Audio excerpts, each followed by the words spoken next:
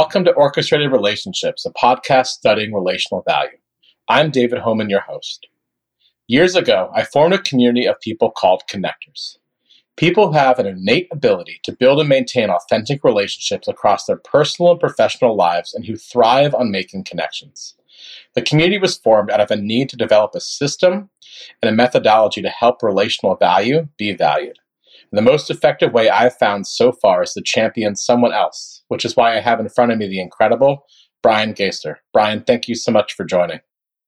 David, it's great to be with you and be included.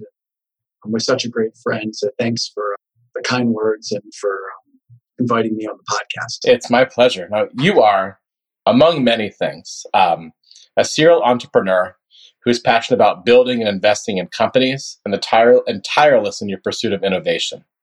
You're the founder of Pennington Partners & Co. and several other companies that you're building, including building the leading financial services solution-focused holding companies for the most successful entrepreneurs in the world. You grew up in an entrepreneurial family yourself, where you learned the importance of hard work and giving back to one's community. You're actively involved in a number of causes, including being a member of the Jewish Federation's National Young Leadership Cabinet, the JCC of Greater Washington, the U.S. Holocaust Museum, and most recently, and this one is really fascinating for me to understand with what you're doing, is a podcast series interviewing second-generation Holocaust survivors who share a similar passion both for entrepreneurship and for Tikkun Olam, which means improving the world. So that's, again, just a short bio of all of the different various hats that you wear. What I'd love to do is just hear a little bit about just one of the projects you're focused on and its impact. David, thanks so much again for including me. So, as you alluded to, I co-founded Pennington Partners & Company, which is maybe taking a step back. I grew up in a pretty entrepreneurial family, which meant if I needed $20 to go to the movies, I could lift boxes in a warehouse. I could work sidewalk sales. When I played soccer competitively overseas as a kid, it was a 50% co-invest, which meant door-to-door candy sales, like a lot of us did, to raise money to contribute our half. And so I think at a pretty young age, the focus around, having a strong work ethic, maximizing one's greatest potential, being intellectually curious, but also for my mother, making a difference in the world greater than me are kind of these driving forces for me in terms of what I do. Just to interject, right? So when you sold candy door to door, did you have a favorite one that never got sold? Because in my family, it was paydays. And we just basically, that was how you kept my dad happy. When he was out in the heat with you, watching you sell candy was like, give him a payday bar every 10 minutes. Yeah. We had to eat. My father eats pretty healthy. He goes to the gym every morning at 5 a.m. And I've kind of caught on to that myself, or at least try to keep up. And we didn't keep much candy in the house. So I may have gotten into a Kit Kat or two in that process, but it was a lot of fun and putting you in a position, I think at a really young age, when people say no to you and it's no big deal, there's something that's really valuable, at least from my perspective, in that process of being used to that, where, we're all here, and you kind of alluded to it, and I know I'm not answering your question, but I'll get to it. But I think we're all here for this purpose. It's greater than us, right? And I believe all of us have this unique and special gift to give to the world. David, you have it, and what you do every single day in orchestrated connecting and connecting people. And so, for me, it's like, if I have a skill to solve a problem and help someone with something, I can help them, and I can invite them into hopefully having an opportunity to share, my expertise or whatever it is and make a positive difference, or they may not be ready, right? And so I think having that experience at a young age has really valuable. So anyway, after spending 8 years at investment banks, because I didn't have the opportunity to work in my father's company, just due to some family dynamics reasons, and really wanted to create my own path and build my own confidence and stand on my own 2 feet, I started a firm called Pennington Partners with this thesis that, like a lot of us when we start companies, comes with experience and a belief, but could be flawed in some way. Rod and I, my co-founder, between my family that owns business in different industries and his family that had sold a company and had a lot of success, we thought there was an opportunity to really build a financial services firm in a multifamily office for our 2 families, partnering with others. And in parallel, we co-founded a venture capital firm called SAS Ventures.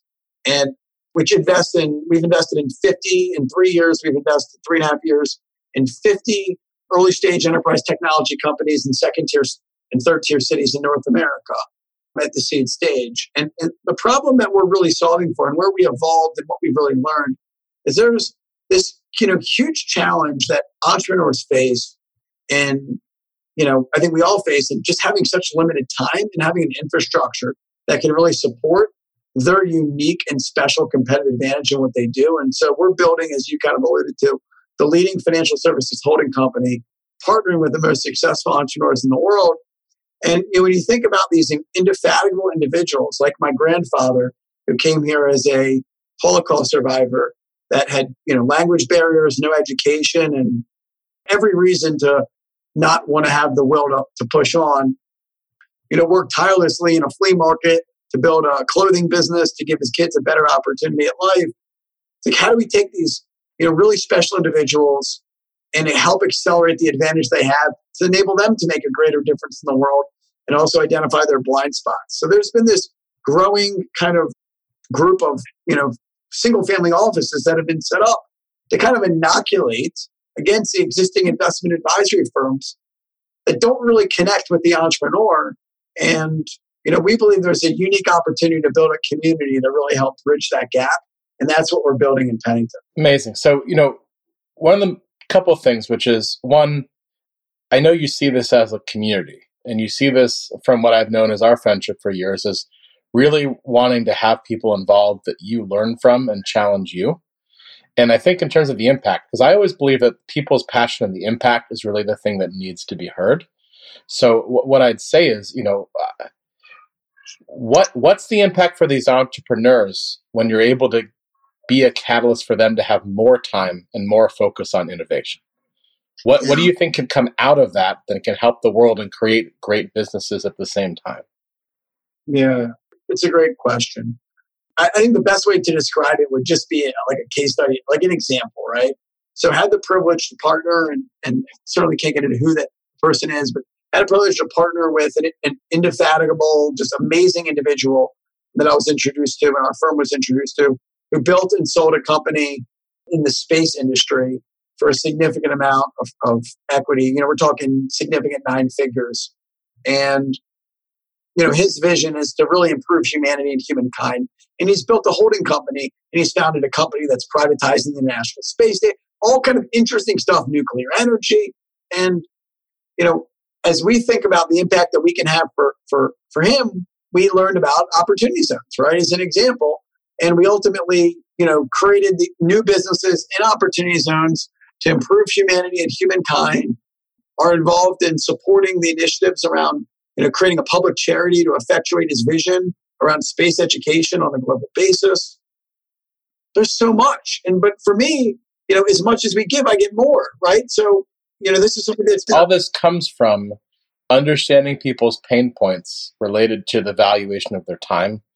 It comes from understanding where people want to have a community and a network where they can both give and gain value. And if they don't know as much about philanthropy, they can learn. And if they're great innovators, but they've not then taken a company and maintained it at scale years after its launch, I think a lot of that community is where you can find the most effective people and bring them together. Yeah, totally. I mean, I think for me, it's just tremendous. You think about, you'd ask the question, what am I most passionate about, right? Every day having the opportunity to speak with and partner with other entrepreneurs, where instead of thinking, how do I make money off somebody? It's like, how do we learn together? How does 1 + 1 = 5? And how do we compound it that every single day? And it's like, I'll share a story with you. There was a guy, and I'll mention his name. His name's Alan Elkin. He was somebody I had tremendous respect for. I got to know early in my career. And I once went to his home for the first time in a suburb outside of Baltimore. Built an incredibly successful business in the printing. They basically lease printers, and they built a kind of a tech automation. Anyway, great guy, son Jeff Elkin, great guy, took over the company, or really leads the business today. I was in their home. They lived in the same neighborhood where my parents' starter home. And I asked him, why did you always decide to stay in this home? Right? It was a modest home in Pikesville, Maryland. And he said, Lois, my wife, was my dream, is my dream. The business we started, that was my dream. The company we built, the employees, was my dream. This home is my dream. So Warren Buffett could come to my house and say, you know what, Brian, I'm wealthier than you. And I'd look him in the face and say, no, you're not. And the reason why I haven't moved is because I want everyone to know my dream's not for sale. And so for me, having the opportunity to be able to build a company, partner with other entrepreneurs, because instead of having the philosophy saying we're the best people, the best access, the best resources, my philosophy is my family came from ultimately nothing post-Holocaust. It has had incredible success through integrity, hard work, giving back, and being really thoughtful. And how do we take those other families, bring them together? Because we all don't have the answers individually. And the sum of our parts is just so much greater than any of us operating on its own. And if you think that way and build a community in that way and think about a solutions-oriented platform from that lens, how could you live a more enriching life in addition to obviously family and giving back to the community than building a company that's solving those kind of problems with people that you can learn from every single day? And this is obviously, and it's a great point, this is why I count you as, such a strong connector in my network, because I think the one thing that people often overlook is the importance of the relationships in our life and how multifaceted they are, that some can be just personal, some can be business, some can be impact, some can be philanthropic. But when you find people who are, members of your tribe, it's because you share that integrity and a commonality with them that doesn't need to be said. And I think, one of the most important things I've always found is really working at where you can keep adding those people by defining that value system. So what I want to do is I want to share a little bit with you. Part of these podcasts, I believe, you always need to have something in there that's a vulnerability. So not that it was ever a surprise to anyone that I was really bad at math and science.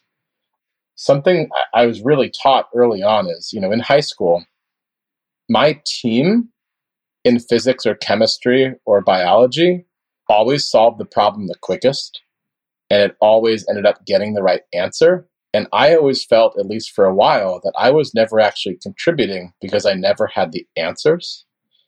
But what I realized early on is there's a real success in the people who can weave a team together, people who can be humble in how they approach what they don't know, and how they can actually then extrapolate what the right answers are from the brilliance of the group around them. And I learned that at the same time that I failed chemistry, but it's become a lot of what my success later in life has been. And it was something early on I never really understood till I started to understand how some of the secret forces behind the best people end up being the most dominant later on. That's super interesting. I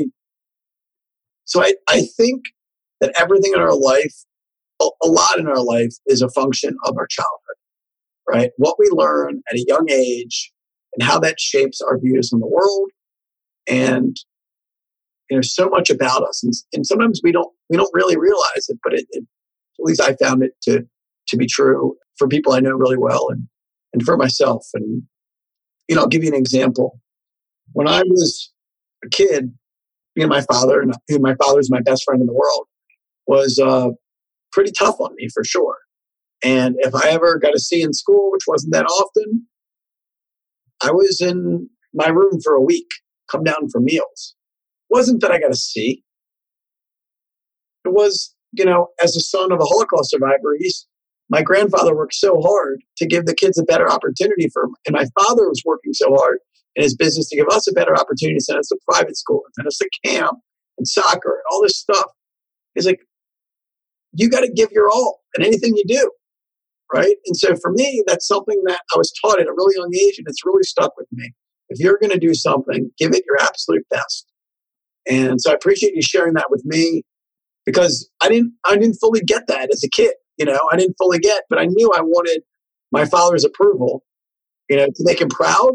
And, that insecurity that I had, and maybe I still have, but certainly I had out of college where I wanted to really create my own path.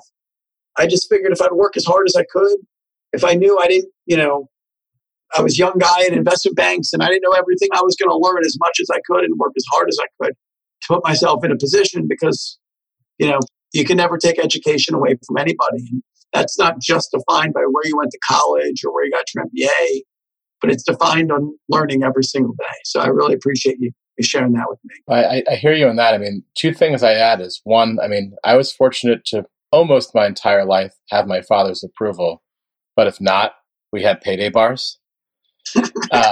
But more than that, I was somebody where my dad had me when he was 40, and I've been, haunted most of my life of thinking where he'd be when I reached milestones in my age, in terms of success, in terms of would he know my children, which fortunately he now does. But there was really something around that idea that you mentioned of, making the most of what we have. And, so I'm going to give you one of my, it's not one of my favorite quotes. It's one of the quotes that is so true. It has to be, which is, as you get into higher levels of executive leadership, really running teams, founding something, building something, you realize that the higher you get, the more you have to learn how to say no correctly. So there's a favorite quote of mine from Oscar Wilde. And again, coming from a theater background with a Shakespearean professor as a father, almost all my quotes are theater. But it goes like this. It says, if you want to tell people the truth, make them laugh.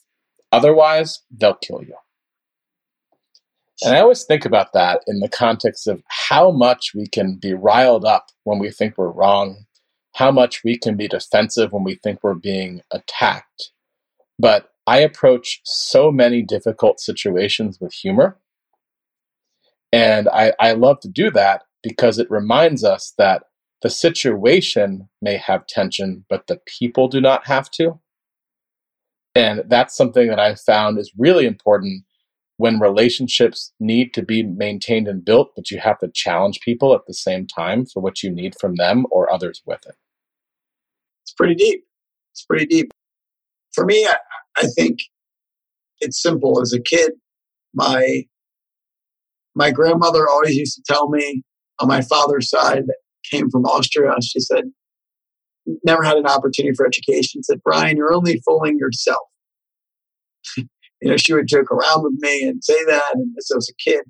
And, what I heard was what you do when no one else is around truly defines who you are. Right? So people say a lot of things in life. They say, I'm going to do X, I'm going to do Y, but they never do it.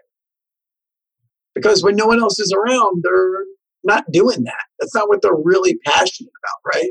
And so I think, in life, it's, working hard is, something that, is stressful. But when we're working hard for something we love, it's called passion. And so for me, I try to think about those two things, right? I love what I'm doing, so I'm passionate about it, and working hard is just there's nothing else I'd rather do in the world. And the other is, hey, when we're off this podcast, what is it that I'm going to do? I'm going to keep focusing on what I'm most passionate about. And that's kind of defines who you are. And you compound that every single day. You've got great habits. You follow through on what you say you're going to do. You hopefully have an opportunity to build great relationships. And I think most importantly, make a positive difference in the world. Absolutely. And I appreciate that. And it's always great, I think, for grandparents to hear they were listened to. I think that the sad thing often is that they don't necessarily get to see what we become because of their advice. Now, I actually never had grandparents from either side of my family, but my mother's best friend, a woman named Doris Borden, was a grandmother to me. And she was somebody who taught me an incredible amount by actually bringing me back to the Oscar Wilde quote, by giving me the hard truth early so I could learn how I reacted to it. And then I could figure out that didn't define my value system, it just defined the circumstance. And in many cases, when people are very harsh, it's more a comment back on them and their inability to find empathy or compassion in correcting something to move it forward.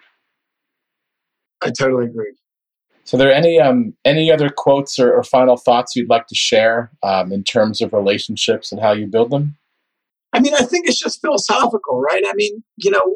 if you really believe that you have an opportunity to meet people and build a relationship and learn from them, and other people feel that, and you have an opportunity to connect with them on a personal level, I think that's a special thing, right? And I think so often, if we connect this discussion to business or whatever else we're going to accomplish, sometimes people unintentionally are transactional and can make someone feel like, hey, what I really want is X out of you. And it's a real balance as your time is more and more limited, right? To be focused on, hey, why am I having this call? Why am I meeting this person? Coupled with recognizing that we don't know that much about this person. We'd love to learn more and find a way to connect with them on a personal level to build a relationship over time. And so I just think, if the philosophy is not how do I make money or get an outcome off of someone, but hopefully how do we learn and do stuff together, more and more as, I've learned. And if I knew what I knew now back then, that's something that I try to really think about every day. Yeah, I greatly appreciate that. I mean, I think for some people it's practical or innate. For many people, what they desire and what they need doesn't come with the experience of how they actually can achieve that. And that's why, I always make sure in every introduction that I make that people understand that it's meant to be reciprocal, not necessarily transactional, or it may never be, but it's about really giving a clear sense of where people's value systems align, and at least why I think that two people would benefit from being brought at least closer together, at least to spend some amount of time together. Yeah, I totally agree. And to that end, as I'm listening to you, I have had the privilege to be a member of a group called National Leadership Cabinet through Jewish Federation, which is really the leading next generation community of kind of Jewish leaders in North America. And just the more you give, I grew up at the JCC. I do a scholarship for the J. I really care deeply about, the Jewish community, but I also equally care deeply about, poverty and upward mobility for all people. That, recognizing that talent is ever an opportunity is not. But I ultimately, a couple of years ago, met my now fiance completely by accident. We were on a bus doing a community project in Arizona in the summer, as you can imagine, pretty cold out there during summertime. And we ended up doing a ski trip, organizing a ski trip in February to just build relationships with other people in the group. During President's Day weekend, it's always tough when people aren't married or in a serious relationship. So I thought for anybody that was single, it'd be really nice to get together because I just got out of a relationship. And you fast forward and we're engaged a couple years later. And so I didn't go into national. It was a great call because she's an incredible human being and a dear soul who was making you a matzah brei every Thursday. Totally. And she's definitely really stepped up in the COVID on the matzah brei, and she is incredible. But I share that as an example of the more you give, the more you get. But I wasn't looking to get. I just felt like this is the right thing to do. You were looking to build relationships to add value, and if something came from it, your hope was to add value to others, and then that's how it comes to you. So listen, it's been such a pleasure having you on our podcast, Orchestrated Relationships. I'm grateful for our friendship and our continued work to support each other. So on behalf of all the listeners, thank you so much for joining us, Brian, and I hope you tune in again soon. Thanks, David. The pleasure is mine. Really grateful to be included. My pleasure, too. On the next podcast of Orchestrated Relationships, stay tuned for Cam Snaith, who discusses how supporting people one by one built his powerful Bleecker community into a force for good and social justice. We'll close with my work, The Triumph, from the ballet The Book of Esther, for clarinet, violin, guitar, cello, and piano.